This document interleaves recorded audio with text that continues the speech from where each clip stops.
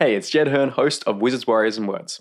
If you're enjoying the writing advice on this show, you might like my new podcast, The Jed Hearn Show, where every week I share the best fantasy writing advice that I've learned from publishing 3 fantasy novels and a best-selling video game. There's over 12 episodes that you can listen to right away, including my top 10 fantasy books of all time, how to make fantasy names that don't suck, 2 rules that make writing effortless, and my complete summaries of Brandon Sanderson's and Neil Gaiman's writing classes, and much more. Check it out by searching for The Jed Hearn Show in your podcast app. I'm Sandra, and I'm just the professional your small business was looking for. But you didn't hire me because you didn't use LinkedIn Jobs. LinkedIn has professionals you can't find anywhere else, including those who aren't actively looking for a new job, but might be open to the perfect role, like me. In a given month, over 70% of LinkedIn users don't visit other leading job sites. So if you're not looking on LinkedIn, you'll miss out on great candidates like Sandra. Start hiring professionals like a professional. Post your free job on linkedin.com/achieve today. Hold up. What was that? Boring. No flavor. That was as bad as those leftovers you ate all week. Keke Palmer here, and it's time to say hello to something fresh and guilt-free. HelloFresh. Jazz up dinner with pecan-crusted chicken or garlic butter shrimp scampi. Now that's music to my mouth. HelloFresh. Let's get this dinner party started. Discover all the delicious possibilities at HelloFresh.com.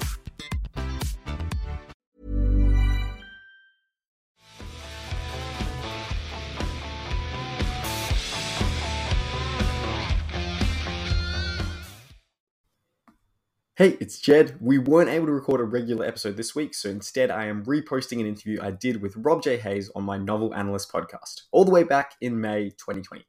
This was long before the Wizards, Warriors, and Words podcast started up, but in many ways this interview with Rob made me want to talk with him on a more regular basis. So I suppose you could say it sowed the seeds of this show. Quick sidebar here, the Novel Analyst podcast is another show that I host, where I analyze my favorite books to extract useful writing lessons. There's over 50 episodes for you to listen to right now, and I will put a link to the Novel Analyst podcast in the show notes, or you can just search it up. That's the Novel Analyst podcast. In this interview, I talk with Rob about his War Eternal trilogy. Enjoy, and we'll be back with a regular episode next week. Hello and welcome to the Novel Analyst podcast. My name is Jed Hearn, author of the fantasy books Across the Broken Stars and Fires of the Dead, and today I am joined by Rob J. Hayes. Rob is fantasy author of many books, including his latest release, the War Eternal series. Currently, 2 books from this series have come out. They are Along the Razor's Edge and The Lessons Never Learned, and a 3rd book is coming out very soon. So, Rob, when we last talked, it was a couple of months ago. The world was quite different back then, very different. But since then, I have had the fortune of being able to read Along the Razor's Edge and The Lessons Never Learned. Before, I'd only read Never Die. And I think it's very fascinating kind of reading a completely different series from the same author, because you're sort of expecting, I suppose, a lot of the same styles or tones to come across. But the War Eternal feels like very different to me in a good way. So I was wondering if you could talk me a little bit through your initial ideas for the series and what it is about to people who may not be familiar with it. Okay, so yeah, it starts off with the first book, which is very much about a young woman who is she was taken as a child and trained to be a weapon for her empire. She's a sorceress, a magic user in this world, and because of that power, she had that ability to wield magic. She was taken and trained to be a weapon in a war that her empire was fighting. But where the book starts is at the end of the war. So literally that war has been fought, and her empire, the empire she fought for, lost. And she is captured by the enemy, taken as a prisoner of war, stripped of her magic, and thrown in an underground prison where people are basically sent to be forgotten about, to mine out their lives in a pointless existence. And so she has to learn to survive in this hellish prison where she doesn't have the magic, the power that she's learned to rely upon over her life, and she has to sort of make some new allies and learn to survive and try to escape, because she's quite an angry character due to everything that's happened, everything that's befallen her in her life.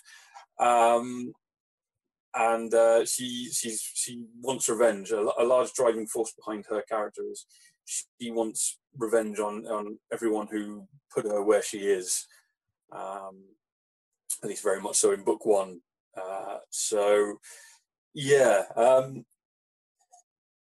She's. I think for inspiration wise, I wanted to set a series that were, or set a first book in a series at least, that was completely underground, because I felt that was a setting that is not used very much. I mean, at the time of writing it, I think I could name one book that featured an entirely underground setting, which is The Fade by Chris Wooding, which is a very different type of book. It's not a prison, it's an entire culture that has emerged to exist underground. And then after sort of writing the book, I found another one. There's Faithless by Graham Austin King, which is another book which is set entirely underground. But those are still pretty much the only ones that I can name personally. So I wanted to write a book that was just had this claustrophobic feel of this dark, sort of gloomy mine where nobody even remembered what the sun was like, yes. That sort of thing. And then as for sort of the style of writing, because it's all told first person as an older character looking back at her life, and it's pretty much my first attempt to do anything first person, so hopefully I've done quite well. But it's from reading books like Mark Lawrence's Prince of Thorns and Robin Hobb's Farseer trilogy and books like that. I wanted to give first person a go. I wanted to branch out into that sort of slightly different narrative style, basically. Because as I say, it's something I've not done before, and I like trying different things. That's definitely a theme that I see with all of your writing, because you have, is it over a dozen novels out at this stage? Oh, yeah. I think I'm up to 14 now. Up to 14. That's insane. And you have like such a big variety between those, because you've got like sort of pirate stuff, you've got sort of Japanese inspired samurai stuff, and then you've got, The War Eternal, which is a completely different thing. I want to tie back to that thing you were mentioning about the magic system, because I love a good magic system. And particularly hard magic, where you can really dig your teeth into understanding how it works, and it feels very realistic within the context of a fantasy world. And the magic of sorcery, I just love it so much, because I think I remember reading a little blog post you did about talking how you were looking, correct me if I'm wrong with this, but my memory was that you were looking at the word sorcery and then you were thinking about putting a U in there so that they're drawing from a source. Is that correct, or have I just remembered that? Yeah, I quite like hard magic systems as well. I like magic to have rules. Otherwise, it just when it doesn't have rules, it becomes too powerful, and it sort of. And if anything can happen, then I feel it just removes tension from the situation. Yes. I always remember, was it Feist's series, the one with Pug? I can't even remember the name of it now. Really, but it kind of felt like the very ending to that series. Basically, the main character just went, "We win," and that kind of bored me a little bit. So yeah, I like magic systems. As for the sorcery, I like the idea that the magic comes from something. Yes. Instead of sort of being inside a person all along, it comes from something. So I know it's not the first series to use the idea of magic has a source, and it's from that source that the magic users are able to sort of draw it out. So it just sort of, and as the source is spelt with U, it just sort of seemed a natural thing. It's like sorcery with a U. I'm shocked that no one thought of it before. I think it has been used before. But, oh, really? I haven't seen it, so It felt original to me. But I don't think it's used very often because obviously sorcery is usually just spelled with the O. I just thought, well, it comes from a source. Sorcery makes sense. Have you had any readers tell you that you've got a typo in your book, like a couple of hundred times? No. Yeah, loads of people. There's been people telling me that because I think it's mentioned in the blurb. There's been people that like you spelt you got a typo in the blurb. You spelled sorcery wrong. I'm like, no, I haven't. It's fine. You're like, it's intentional, I swear. Read the book and you'll find out. Yeah, I love the idea of magic with a cost, though. And I think that's like a big credit to the system that you have in the book. Like, it's not this thing where magic, like you say, it's not this thing where it just solves all the problems with a click of the fingers.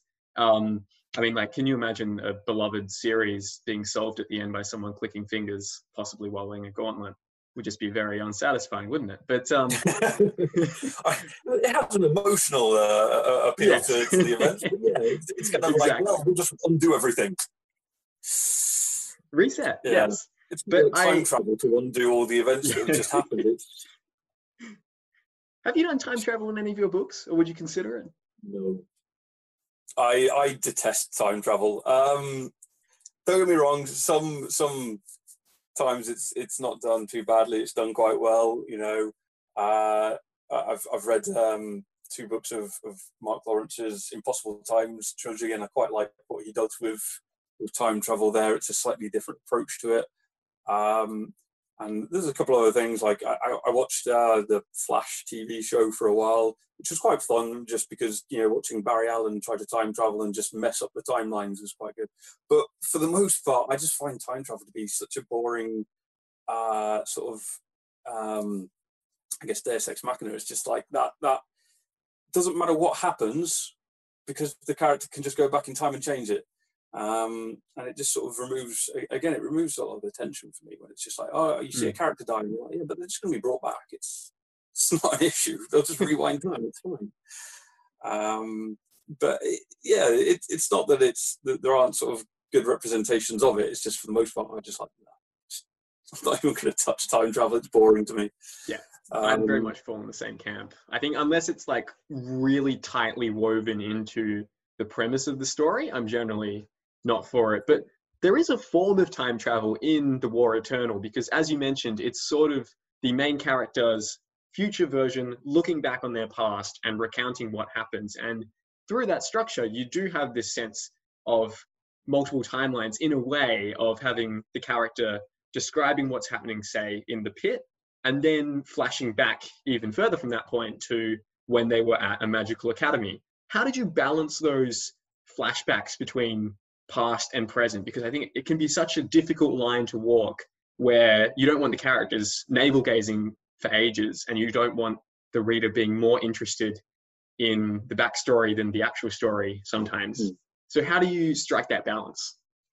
It was really tough in The War Eternal, especially in Along the Razor's Edge, because it's technically told across 3 timelines, or all timelines of the main character's life at once. Because she flashes back to this time in the Magic Academy. She's telling what I like to call the sort of like the current timeline, which is her in the pit. But in reality, she's a lot older, looking back at her life, and she'll quite often drop hints about things that are to come. Sort of balancing all of that was difficult, especially with the flashbacks. But what I didn't want to write a story about a magic academy. I know they're incredibly popular, and I'm writing one at the moment, but we'll ignore that. Oh, really? Oh, interesting. Yeah. That's a whole nother story about the 3rd book in the Mortal Techniques trilogy. Anyway, no, it's not a trilogy. That's just this ongoing series. But no, I didn't want to write this sort of Magic Academy thing, but I felt it was quite important to get across her backstory, the main character's backstory, and how she had been, taken as a child to be trained as a weapon and to be taught magic. So I made sure that when those flashbacks are told, they're never told in a sort of a current storyline. You always get that feeling that she is talking about a much distant past point in her past. So there's no dialogue in them or anything. It's more of a sort of recounting of what happened. and I made sure that every time she does give one of those flashback, it ties into the chapter that it's at the beginning of, in some way, just to sort of like have that point of reference to anchor it all. As I say, it was very much an experimental novel for me. I had no idea what I was doing for most of the time writing it. The entire series, I had no idea what I was doing most of the time. So hopefully it turned out quite well. Yes, well, I'm 80% of the way through. I'm 80% of the way through book 2 at the moment, and I can definitely say it's working for me so far. So fingers crossed that the ending gets nailed. I didn't even notice that, but you're so right. There is no dialogue in those like flashback scenes, and I didn't even notice it because it feels so seamless. But you're right, that is like such an easy way to distinguish it without doing anything annoying, like having it in, I don't know, like a different font, which I know some authors do. I played with having it in italics the entire way through, and I was just like, no, this doesn't work. I was going to say, yeah, because like I know like Derek Landy in Scott Aubrey Pleasant, for instance, does that occasionally with his villain chapters, and then throughout the series the italics stop and it like sort of blurs the line between hero and villain, and it's cool in that regard, but I find it hard to read personally. So the series is coming out, it's 3 books and it's over 3 months. What made you decide to do this rapid release strategy, which I know a lot of reviewers and readers, myself included, are really thankful for, but I'm curious as to what your thought process was. This is entirely the fault of my fellow author, Ben Galley, who he wrote the Chasing Graves trilogy and rapid released that last year. And I was speaking to him at Worldcon last year in Dublin, and over a few pints, quite a few pints, he was telling me about it and how he felt that it was really, really quite useful in helping to push the book forward. There may be some Amazon algorithms in there that I'm not even going to try to understand, but we live in a bit of a binge culture at the moment where people like to be able to sort of like, experience everything in one go. TV series comes out on Netflix, it's the entire thing. People just watch it over a couple of days or whatever. And I think there's sort of there's an idea that's quite useful in books as well. If you're releasing a trilogy over the course of 3 months or whatever, or all at the same time, I don't know how you want to do it, but it gives people that idea that, okay, they've finished book 1, they loved it, they'll go straight on to book 2 instead of having to wait for 6 months or a year or whatever. So it was literally just a way of, I already had the series written, so it wasn't like, I was trying to write really quickly to get the next book out. I had the series written for about a year, so I was just sort of, okay, if this will hopefully help boost its signal, because in the growing like publishing noise, there's just books coming out all over the place, so trying to boost the signal to be heard over it all is often quite difficult. So I just thought, if this might help, we'll give it a go. And I've since learned that it is incredibly hard work and stressful as hell. Why is that? Can you dig into some specifics there? Yeah, well, so I decided to do this late last year with the idea that I'd be releasing, originally I was intending to release in February, March, and then April. But at that point I had the books written, but that was it. There were no covers.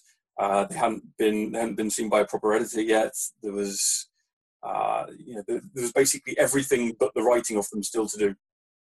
So I basically gave myself about 5 months to try and get 3 books ready to launch, which turned out to be impossible. So I decided to push them back a month and gave myself 6 months, which turned out to just be exhausting instead of impossible. So it was, in that time I must have edited myself the entire trilogy at least 3 times. And then obviously it saw my editor, Sarah Chorn, who, she then edited it, and then I went through it again. And then there was getting the covers ready and then getting everything else in place. It's just exhausting. Getting 1 book can be quite tiring, getting 1 book ready to publish, but getting 3 ready to go in quick succession is just, it's absolutely knackering. I know people who do it throughout the year. They're just releasing one book a month every month throughout the year. It's crazy. I don't know how they do it. Me neither. That is, yeah, I have so much respect for them, and yeah, obviously it pays off, and it's incredible if you can achieve it. What I find particularly interesting about The War Eternal is that our main character, Askara, is not a particularly nice person, and for a lot of book one, we've mentioned this before when we were talking. I didn't find her particularly easy to connect with as a character in the first half of book one, but something for me flipped at the exact moment that she bonded with Sarkis in the caves, which is about halfway through the book. I hope it's not too much of a spoiler to say it's basically this demon creature that sort of bonds with her, hoping that she will take him back to this sort of other realm that he lives in. I didn't interrupt you right there. It's not a him. Oh, isn't it a him? Interesting. No, Sarkis is never referred to by any gender. Oh, okay. Well, thanks for correcting me. I guess that's just inherent bias on my part. So I appreciate. Yeah, you're right. That is interesting. But yeah, anyway, I find that. That Sarkis is never referred to by gender, which is a personal choice that I did on purpose. So anyway, that was it. That's just the. Sorry, yeah, no, I appreciate you pointing that out. Yeah, I guess that is such a thing where you just sort of assume that people are behaving a certain way, and therefore it means things about their character. But yeah, it's not. So for me, I found from that moment onwards, it was just so much. For some reason, I just connected with the main character in that moment, and from that point on to where I am at 80% of the way through book two, I just find them such an engaging and interesting main character. And I was wondering if you could talk a little bit about how do you make readers like someone who is sort of an anti-hero in a way?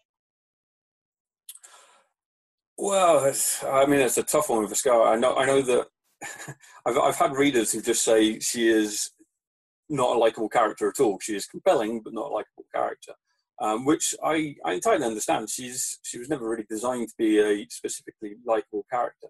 The series is very much about her learning to human,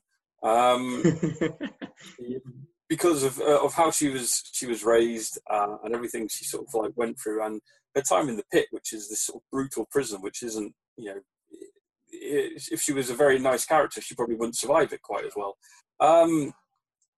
She has to learn to sort of manipulate others in order to survive down there. So the series is very much about her learning to human, to be a bit more compassionate and to sort of like think about others. But I think a large portion to sort of making a character who may not be intrinsically likable will be showing their vulnerability, making them, even if they may not be likable, they are still human. So showing across that sort of human side, that vulnerable side.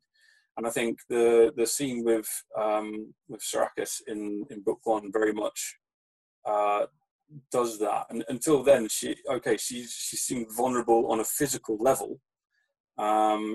She's a young girl in a prison who regularly experiences beatings and all that other stuff. But with when she meets Sarkis, it's a vulnerability that goes beyond the physical. She is truly scared, and is helpless. She has no power at that point. She is completely at this thing's mercy. So I think a lot of it is to do with showing the vulnerable side of a character as well as their powerful side, as it were. Yeah, I think that definitely works off really well. And you reminded me of something else there as well, which is trust. So when I was reading this book, probably the first moment of awesome I had, to put it sort of crudely, was when the characters started playing this dice game that you've invented for the story world. And I love board games in fiction. I put them in my own novels. You've got like Tack from The Name of the Wind, for instance, like features big in that. And I don't know what it is. I just find them like very compelling, and it makes the world feel very realistic. And also I just sort of want to play them and, feel like I'm in that world. So can you talk me through a little bit about first of all, like what trust is to people who maybe aren't familiar with it. And yeah, just talk me through what your thoughts are on putting board games into fictional worlds, and whether that's just like a way to add a little bit of detail, or if it is about like something, trying to say something more about the story.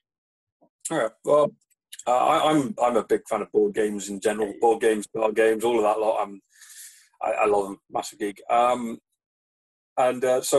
when I created Trust, which is this dice game that the characters play in the pit, and the essential thing is you get 3 dice, and they have a number of different sides. They're not like, numbered 1, 2, 3, 4, 5, 6. There's a side of friendship that depicts friendship, and there's a side that depicts betrayal, and then there's also 4 other sides.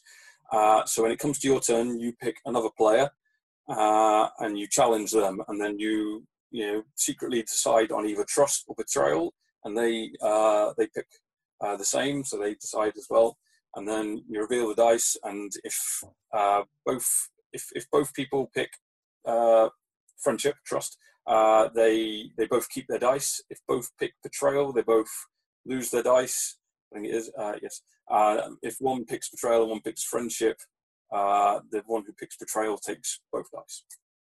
And then there's a whole rolling mechanic as well. I'll not go into all of the detail. It was based on what is it? It's called Liar's Dice, I think it is. Okay. Which is this? I think it actually that particular thing features in one of the Pirates of the Caribbean films.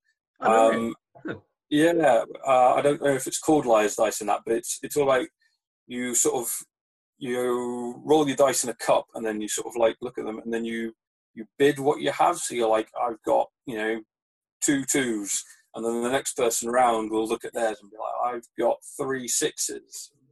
It goes on like that, and it all comes down to when somebody says you're a liar, and then the dice are revealed, and then if it is a lie, then I think they take a dice off them, and if it isn't a lie, then I can't remember exactly.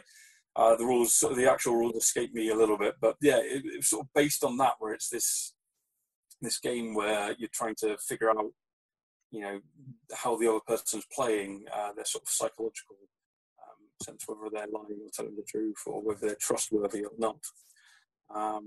So that's where that sort of came from, and I just sort of I wanted to create it because I like the idea of games in these fictional worlds. And I've used things like chess before, or Go, which, sort of like they're established real games. But I thought, I'm going to create my own little game for it, just because, it helps bring a sort of sense of realism to the world, I suppose. That these people aren't just recreating our own games that we have in the real world. They're creating their own ones, which they probably would in a fictional world. Absolutely. And especially, I think what makes Trust really great for me is, first of all, I just love all your like bluffing, social deduction games, werewolf, mafia, or, all those things. I love them. And second of all, it's such a thematically relevant game for what that story is about, because themes of betrayal and like who is telling the truth and who is lying, and can you like put your faith in other people, that is such a big part of not just book 1, but really Esker's arc as a character. And even in book 2, you're still getting references back to, sort of, it might not be specifically trust, but just sort of this idea of, like games where you have to put faith in other people. And I guess, what made it really stand out for me is that thematic relevance. And what I want to ask is, do you kind of, for me, when I'm like writing a story, a lot of my early parts of the process are about finding what the theme is, what I'm sort of trying to say, so that then I have that as like a filter to guide my decisions in other aspects of my story or building my world. Do you think about theme in that way? Do you think about it in terms of, once you sort of know what your story is about, then you try to put in other details or, character arcs or side plots or whatever that sort of feed back to that? Or is your process more sort of organic? It's kind of a mix between them. I'm very much a gardener, a pantser. I don't tend to plot everything out or anything like that. But I think that having a a theme that you're writing to is quite an important step in the process. That doesn't mean you have to have it from the beginning. I quite often, I'm sort of like halfway through a book before I'm like, that's what I'm trying to say. That's what this book is about. Which is that's why editing is quite good. You can then go back and be like, I can now add little bits that tie into it here and there. So yeah, but I definitely feel that at some point you need to have an idea of what you're trying to say, what the book is trying to be about. It's all fine and well. You can have sort of popcorn books, which aren't really about anything. They're just about fun. But then if you want your book to have a sort of slightly deeper meaning, you need to have an idea of what it's going to be about, so you can tie all the separate threads together. And that was definitely something that I actually had in mind going into writing Along the Razor's Edge. There are a number of themes that I touch upon quite heavily. Trust and betrayal definitely being one of them. Suicide being another one. So those are sort of themes that I wanted to write into the sort of the weave, the narrative of it, so that they were there at all levels, basically. That makes a lot of sense. And yeah, you definitely see, like I said, a strong thematic unity to the different books.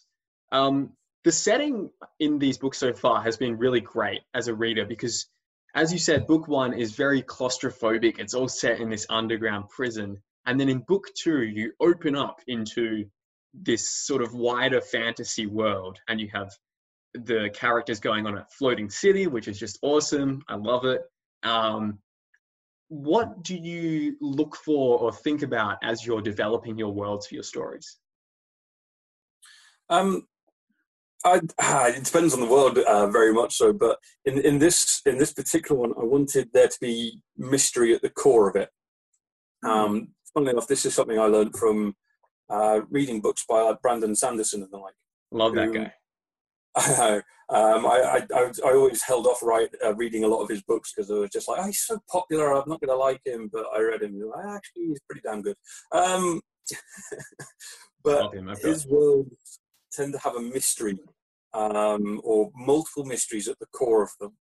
And every time you sort of as a reader, you sort of learn this mystery, you solve this mystery. There's another mystery to be unsolved. It's sort of, in many ways, it's the J.J. Abrams style of thing, where it's like, what's in the box?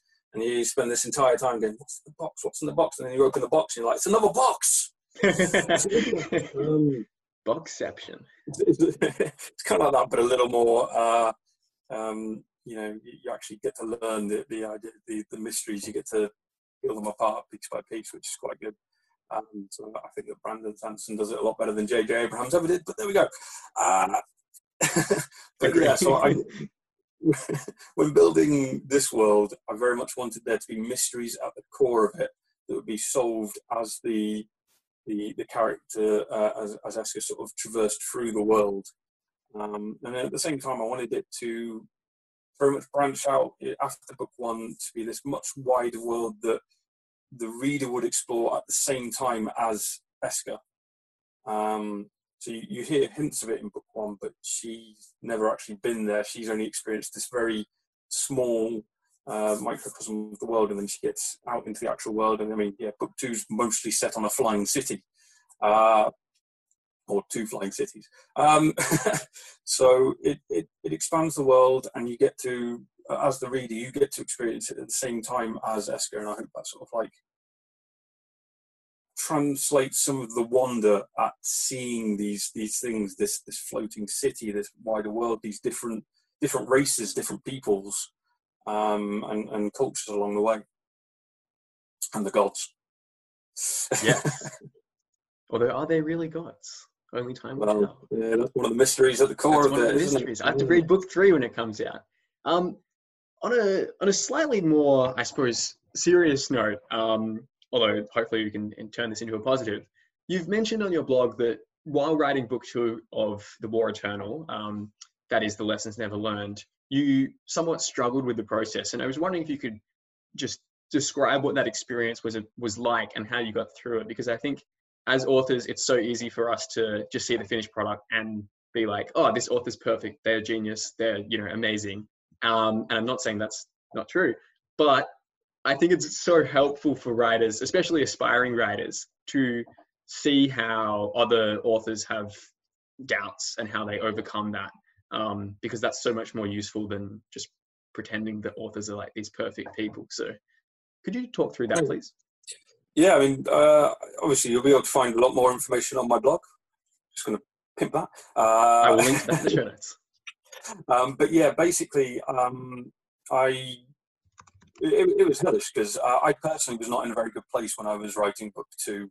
I just split with my publisher at the time, as an independent publisher, but I was, I didn't have the rights to my books at that time, so I had nothing on sale. I wasn't earning any money. They hadn't paid me for a good year or any of my royalties. I felt like my career had just sort of dead-ended, had stalled. So I wasn't in a very good place. And when I went into writing book 2, I went in with the same mindset of writing book 1, which was, I'm going to explore the world at the same time as writing it, and we'll see what happens. Which is fine when you're in a sort of a more positive place, and you're sort of like, I'm excited to experience it all, to go on the journey with the main character and everything. But when you're in a bad place, that tends to come through in the writing. So when I was writing book 2, and I was just trying to go along with the flow, and I was feeling in this very sort of stalled time of my life, that's where the main character sort of, where Esker ended up being this sort of stalled part where she wasn't really doing anything and just being dragged along through the world by her bootstraps, and wasn't enjoying it at all. So it really came across, and it was very negative, and I hated it. It was one of the worst times of my life. I struggled to write it. When I did finally get this first draft finished, I hated it. I sent it to my alpha readers, and they all came back and went, "It sucks," which I agreed with. So I just I put it on the back burner, and I was all ready to just quit the series right there and then. And then I wrote Never Die. I had this idea in my head for this fun story. I wrote Never Die. My career started taking off a bit more. I was in the SPIFBO finals at that point with Where Loyalties Lie. And after writing Never Die, I picked it up again and had a look at it again, and I realised that it sort of clicked on me. It's like, the reason it sucked is because I was in such a bad place, and it just translated into the writing. So I decided to try and fix it. So I just scrapped the entire book 2 that I had written, which was 120,000 words or something like that, and just started again. But I started with a much better plan of where I wanted to go with it. I didn't plot the entire thing out, but I had a lot more idea of where I wanted to take it, along with both the themes and the settings and the things that Esker would endure and explore. So I went into it with a much more positive mindset and a better idea of where I was going. And I think it turned out into a much better book. Yeah, I definitely don't get that sense of stagnation to it. The plot moves really fast. I personally think that it's much tighter plotted and much faster paced than book 1, which sort of makes sense because book 1 is all about stagnation within her life and being trapped, whereas book 2 is like freedom, flying places, adventure. Yes. And it comes across really great. So I definitely think you've turned that around a lot. If you had to spend self-isolation with one of your characters, who would you pick? Of any of the books? We'll go any of the books, and then we'll go War Eternal. So any of the books first. Oh, any of my books, I'd probably, I don't know, I'd maybe say Anders from my First Earth saga, which is Ties That Bind, Best Laid Plans, and City of Kings.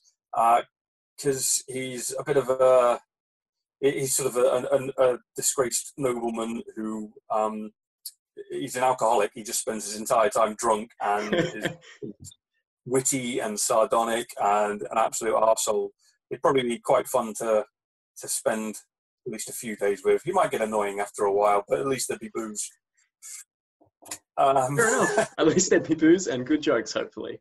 The perfect isolation companion. The War Eternal, spending time with one character. I don't think it would be Esker. As much as I love her, she's very intense. Yeah, that would be difficult. I mean, that's basically what the first story is, right? They're all in isolation in a prison underground and they can't leave. So sort of a good metaphor for our times. Yeah. I don't know, maybe Tamura. Trying to figure out the riddles that he speaks in might be quite fun for a time. He's always happy and jovial, even when the world's falling to hell around him and they're in a really tough situation. He'll always giggle at it. Yeah.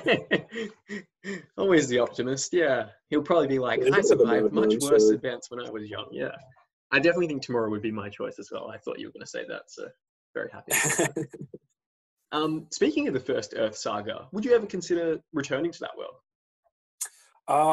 Yeah, I'm going to at some point. So it's only half done. There are 6 books out for it, and there's going to be another 6 books. There's going to be 2 more trilogies. Have this whole big overarching storyline, which is playing out in bits and pieces throughout the different sort of different series in the world. So one day I do intend to. I actually started writing the first book in the new trilogy back in 2016. And then it popped into my head with her story. So I wrote that instead. But one day I am going to return to First Earth and finish this 12-book saga. When that will be, I don't know. I've got plenty of other ideas and things that are going through my head at the moment which need writing. But one day I definitely will. All right. Well, Miha is going to be very happy. That was one of the fan questions that I posted in he bugs me occasionally, just sort of messages me and goes, "When's the next one coming out?" It's like, I don't know, I haven't written it yet. Yeah, nice. You'll be like, I would love for it to be out as well. Yeah, I'll tell you what, give me 3 more of me in an extra couple of years and maybe we'll get into writing it. Do you reckon you would like having clones of yourself? I think I personally... I'd hate myself. You would hate it? Okay. I must be a narcissist because I would personally like that. But maybe that's just because I'm an only child. So I would see it as my opportunity to have brothers. I'd drive myself insane. I mean, I drive myself insane just on my own, you know. It's like there's plenty of times when I'm like, oh, get out of my own head. So having another couple of me around being arseholes would just be really annoying. More books, though, so that'd be handy. Absolutely. What is the first book, if any, that made you cry? Yeah, that would be the second book in Robin Hobb's. What's the name of the series? It's not the first one. It's not Farseer. Is it the Golden Fall? No, that's the Tawny Man. Tawny Man trilogy. Yep. The second book in that trilogy. I won't point out the scene, but anybody who's read them already knows what it is. Great. I haven't read it, but speaking vaguely about that scene, what were the reasons why it provoked an emotional reaction from you? There's a very there's a character who dies, and it's a character who throughout the books you formed a very emotional attachment to. When they died, it was just like that was. I cried. I put the book down. Whoa! It took a few days. It's emotional, and Robin Hobb knows how to make it hit, and it hits hard. Right. Okay. And it's a devastating scene. Even though you know it's coming, but when it hits, it still just destroys you. Do you think partly the knowing that it comes makes it even worse in a way? Because you sort of have... Maybe. Because you're hoping it's not going to. You know it's coming. But there's always that bit in your mind that's just like, no, stop it. Find a way around it. Stop it from happening. Yeah. You know it's going to happen. So when it does finally happen and that's it, it's taken away that sort of framework in your mind of just like, no, they'll find a way around it. They don't. And it hurts. Excellent. Have you reread that book by any chance? No, I've actually been meaning to reread the whole of Robin Hobb's Realm of the Elderlings saga, but it's finding the time. They're big books, There's a lot of them. And there's so many other books. My TBR shelf is huge, so it's finding the time. But I want to get around to rereading those, and also rereading Chris Wooding's Tales of the Ketty J books, because I absolutely love them. But yeah, one day I'm going to find time to actually get around to it. How do you decide what book to read next? Yeah, hopefully they're still good. Yeah. I pretty much, when I finish a book, if it's part of a series and I really like it, I'll pick up the next book in the series and read that straight away. If not, I will go and stare at my bookshelf and spend a while just sort of like staring at the different books going, and then I will just go, that one. I've been meaning to read that one for a while, which is exactly how I picked Jade City, which is the book I'm reading at the moment. And it's just like, it's been on my shelf for a while. A lot of people have recommended it to me, and I've just finished Poppy War, so I'm on this sort of Asian fantasy role at the moment. So I thought, you know what, that one makes sense. Speaking of, that's pretty much it. I don't plan out what I'm going to read like in advance. I'm literally just like, ooh, what do I fancy? I've got a large enough TBR shelf. Well, actually, it's 2 shelves at this point that I can, spend a while choosing. And there's so many different options. There are a lot of books out there, and even more so these days. So yeah, it is definitely difficult to decide. Speaking of Asian fantasy, you mentioned recently that you are working on a sequel to Never Die, which is one of my favorite books that I've read so far this year. Could you talk me through a little bit about perhaps what it's going to be about, if you can, without giving spoilers, and just like what you plan for that series as a whole? So the series itself is going to be a collection of standalone stories set in this world that I've created. It was never intended to be that way. I wrote Never Die as this complete standalone, but then people kept saying they wanted more. And when enough people say they want more, you kind of like, all right then. And luckily I had this sort of like this other idea pinging around my head for one of the characters. So I thought, you know what, I'll write that story. So the second book, which is written and is with early readers at the moment, which is good because they're all coming back so far saying it's brilliant, we love it. Nice. It's called Pawn's Gambit, and it focuses around a character from the first book, one of the sort of secondary characters in the first book, who was called the Art of War. She was a strategist in the first book, and sort of based a little bit on, I'm going to kill the pronunciation here, Zhuge Liang? Anyway, he's a character from the military from strategy book, right? Is that the guy who wrote the military strategy book, The Art of War? No, that's Sun Tzu. Sun Tzu. Oh, okay. He's the real world sort of war philosopher who wrote The Art of War, which obviously the character is named after. Again, killing the pronunciation, Zhuge Liang, is a character from the Romance of the Three Kingdoms Chinese epic, which is a sort of fantasy story. In fact, the Romance of the Three Kingdoms is a very big influence on the world of Never Die. I love this idea of sort of like these heroic warriors who are worth 1,000 normal soldiers on a battlefield and all that. This sort of like Art of War character was loosely based on him, and then I had this idea to write a story about her, and it's in many ways it apes the journey of Never Die. So there will be gods, there will be a journey, and that sort of thing. But at the same time, it's a very different beast. But it's basically about this strategist character who has retired and is pulled back into service by a capricious god, the god of missed opportunities, and they go on a bit of a journey together. Nice. Well, that's about all I'm going to say for it at the moment. But it's coming in January of 2021. Great. I'm looking forward to that. Have you read, this is a totally random question, but have you read The Book of Five Rings by any chance? No. Okay. I think you'd really enjoy it because it's sort of picking up on a lot of these. It's a real world memoir written by a 16th century samurai who was undefeated in like 60 duels, started fighting when he was 12. And this is his book about like how to win sword fights and also life. And it reminded me a lot of Never Die in a way. So yeah, that might be something worthwhile to look out for that. For the Book of Five Rings. What's that? The Book of Five Rings, yes. There's a card really called Legend of the Five Rings, which is sort of set in a sort of Asian setting. So I wonder if there's sort of a connection between those. Possibly. I have heard it is an inspiration for Avatar, although I haven't seen Avatar, which I understand is a travesty. So I will correct that. I know. I haven't read the Lord of the Rings books either. So. It's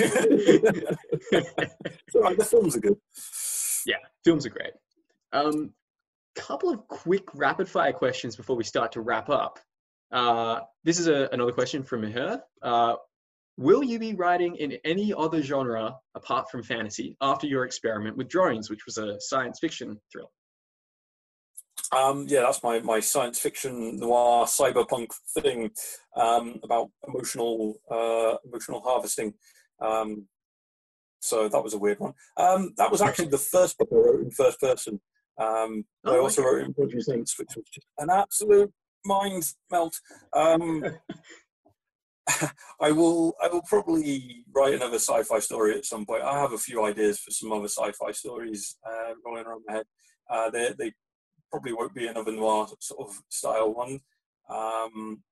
I have this habit, whenever I think of a sci-fi story, my mind automatically goes to cyberpunk for some reason. Probably because, growing up in the 80s and cyberpunk was like the thing. But I have a couple of ideas for sort of a space opera type thing as well. So I think I'll probably write in sci-fi again one day.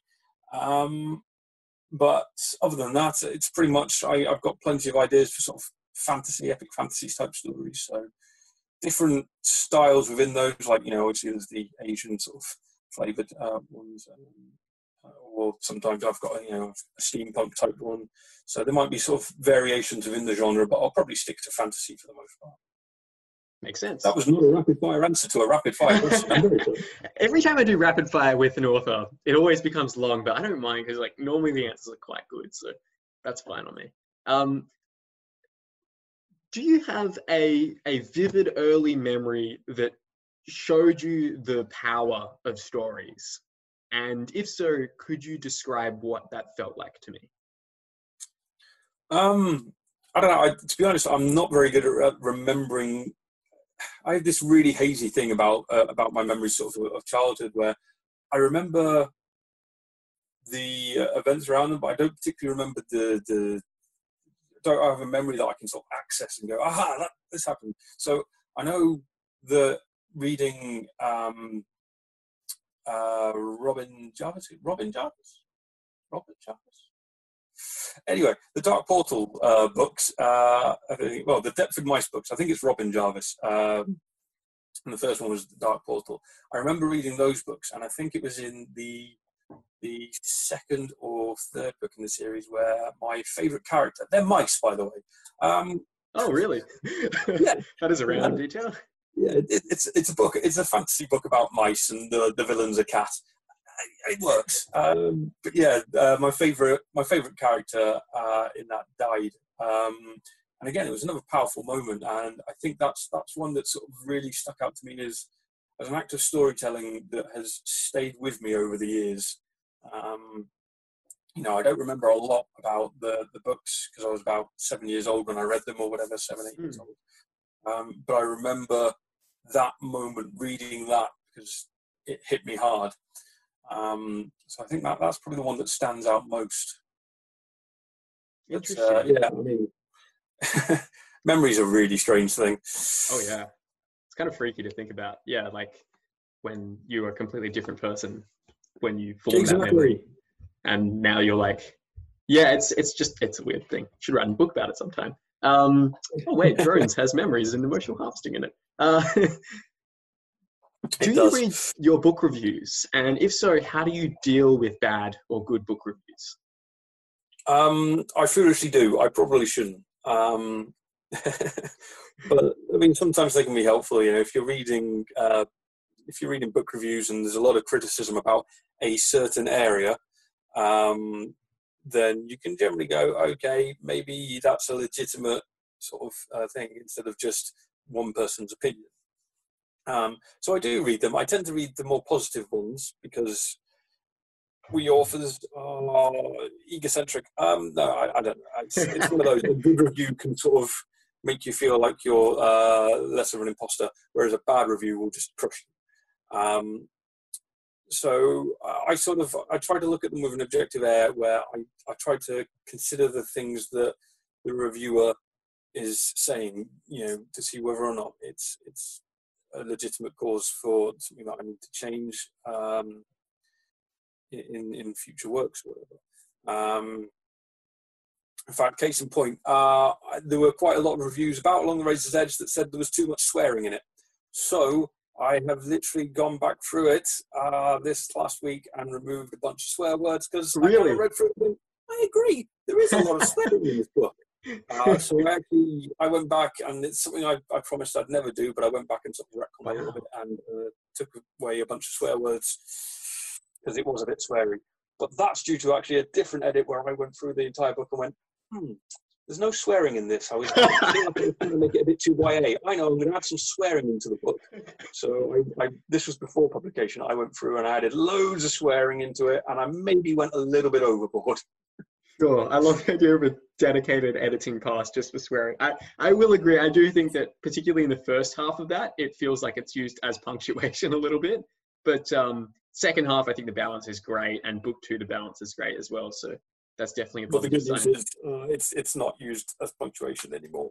The version, it's fine. Don't worry. Ignore Excellent. That first one. But yeah, I feel that with bad reviews, actually time helps you distance yourself from them. I can read a bad review of Never Die now and then just laugh about it. But if I read a bad review of Along the Razor's Edge at the moment, I'm kind of like, oh, they hate my book. Yeah, it's definitely such a subjective and difficult thing that until you're in that moment, you don't really know how you're going to react. Exactly, but distance helps you or time helps you distance yourself from it. So I feel that way. Yes. Another question. I have no idea if this will go anywhere, but I'm curious. Do you hide any secrets or Easter eggs in your books that only a couple of people will find, or perhaps adjust in there for yourself? Yes. Tons. I'm a big one for hiding homages in my books, to be honest. Little things that are, there might be a small snippet of a line from something which has inspired me, or a name of something. There's things like in my first Earth series, I think one of the books, I can't remember which one, there is a tavern called the Golden Fool, which is a direct homage to Robin Hobb. It's one of those things that has inspired me. I think one of the first lines in the first book, The Heresy Within, is "By fire be purged," which is a reference to World of Warcraft, which I spent many years playing. So yeah, I love hiding little homages throughout it to the things that have inspired me throughout all my books. But then there'll also just be sort of little. I like hiding things like in Never Die. There's a bunch of little things which are hidden that just seem normal when you first read through. Only when you read back through after knowing the ending do they actually make sense into the sort of the larger narrative. So I like doing things like that, things that only make sense once you've already read the book and know how it turns out. And that kind of gives you a reason to reread it a second or third time as well, because it becomes a different story as well. Exactly. So to wrap up this interview, I have really enjoyed this. My curiosity for your other books has been even more hyped than it already was. So what do you, we've discussed what you've been working on. Can you tell us a little bit about book 3, the final book in the War Eternal trilogy, and when that's going to be out and what it is about? Okay, so book 3 is releasing on May 26th, which is also my birthday. Oh, happy birthday. Which wasn't really planned. I was intending to release it on the 25th, which would have been the last Monday of the month, but apparently that's a bank holiday in England, so I was just like, nah, that's not happening. So so I released it on the 26th. Well, I'm releasing it on the 26th instead. It's the sort of the culmination of the trilogy. It's I'm trying to do it without any sort of spoilers or anything, but a bit hard. Yeah, it's very much the last portion of Eska growing up. So book one is very much her as a teenager. Book two is maybe not in actual age, but it's themed around the idea that she's grown up into sort of in her 20s, and then she's book one she doesn't know who she is. Book two she's trying to figure out who she is, and book three she knows who she is, and this is her finally deciding to try and get her vengeance on everyone. Excellent. That has got me very excited. It's probably the most emotional of the three books, which is in a series that is quite emotional is hopefully saying something. First two books have been a roller coaster, so yeah, shit goes down. I'm excited. All right, well, I think this is a good place to wrap up our chat. Rob, can you tell us where people can find you? Okay, you can find me on my webpage, which is www.robjhayes.co.uk, or you can find me on Facebook at The Heresy Within, or you can find me on Twitter at Rob of the Haze. I think that's pretty much it for my social media type stuff. Excellent. I'll put links to all of those and everything else we've discussed in the show notes as well. Rob, thanks so much for coming on. I really enjoyed this chat. Thanks for having me again. It's been a lot of fun. You're welcome. Thanks again for listening to this episode of the Novel Analyst Podcast. In this episode, I mentioned that I was about 80% of the way through The Lessons Never Learned by Rob Hayes. I've since finished that book, and holy cow, it was fantastic. If you want to read my full review for the book, I have just become a reviewer for Booknest, which is one of the largest fantasy book review sites. I was going to say in the world. That sort of sounds a bit weird to say it, but I guess it's true. There's not many fantasy book review sites on Pluto, for instance. So from now on, I'm going to be posting very detailed, in-depth reviews on booknest.eu for every new book that I read, as long as it's a book that I think is worthy of reviewing. If it's horrendous and I didn't finish it, I probably won't post a review on there. So if you want to stay updated with my reviews on Booknest, you can go to bit.ly/JedReviews, all one word. I'll also have the link to that in the show notes. So that'll give you the link to my page on Booknest, which will have all of my current and future reviews once I get around to writing them. I've currently got reviews on there for Master of Sorrows by Justin Travis Call, Good Omens by Terry Pratchett and Neil Gaiman, The Lessons Never Learned by Rob J. Hayes, Guards by Terry Pratchett, and Oathbringer by Brandon Sanderson. They've already got, I think, well over 1,000 views between them all, which is pretty exciting, and it's nice to have the exposure of Booknest, and it's been really cool to connect with the other reviewers and authors on there. So if you want to check out my reviews, and you'll probably pick up some interesting writing advice lessons from those reviews as well, go to my Booknest page. Once again, that's bit.ly/JedReviews, and the link to that will be in the show notes. Thanks so much for listening. Now go and write extraordinary stories. I'll see you next time.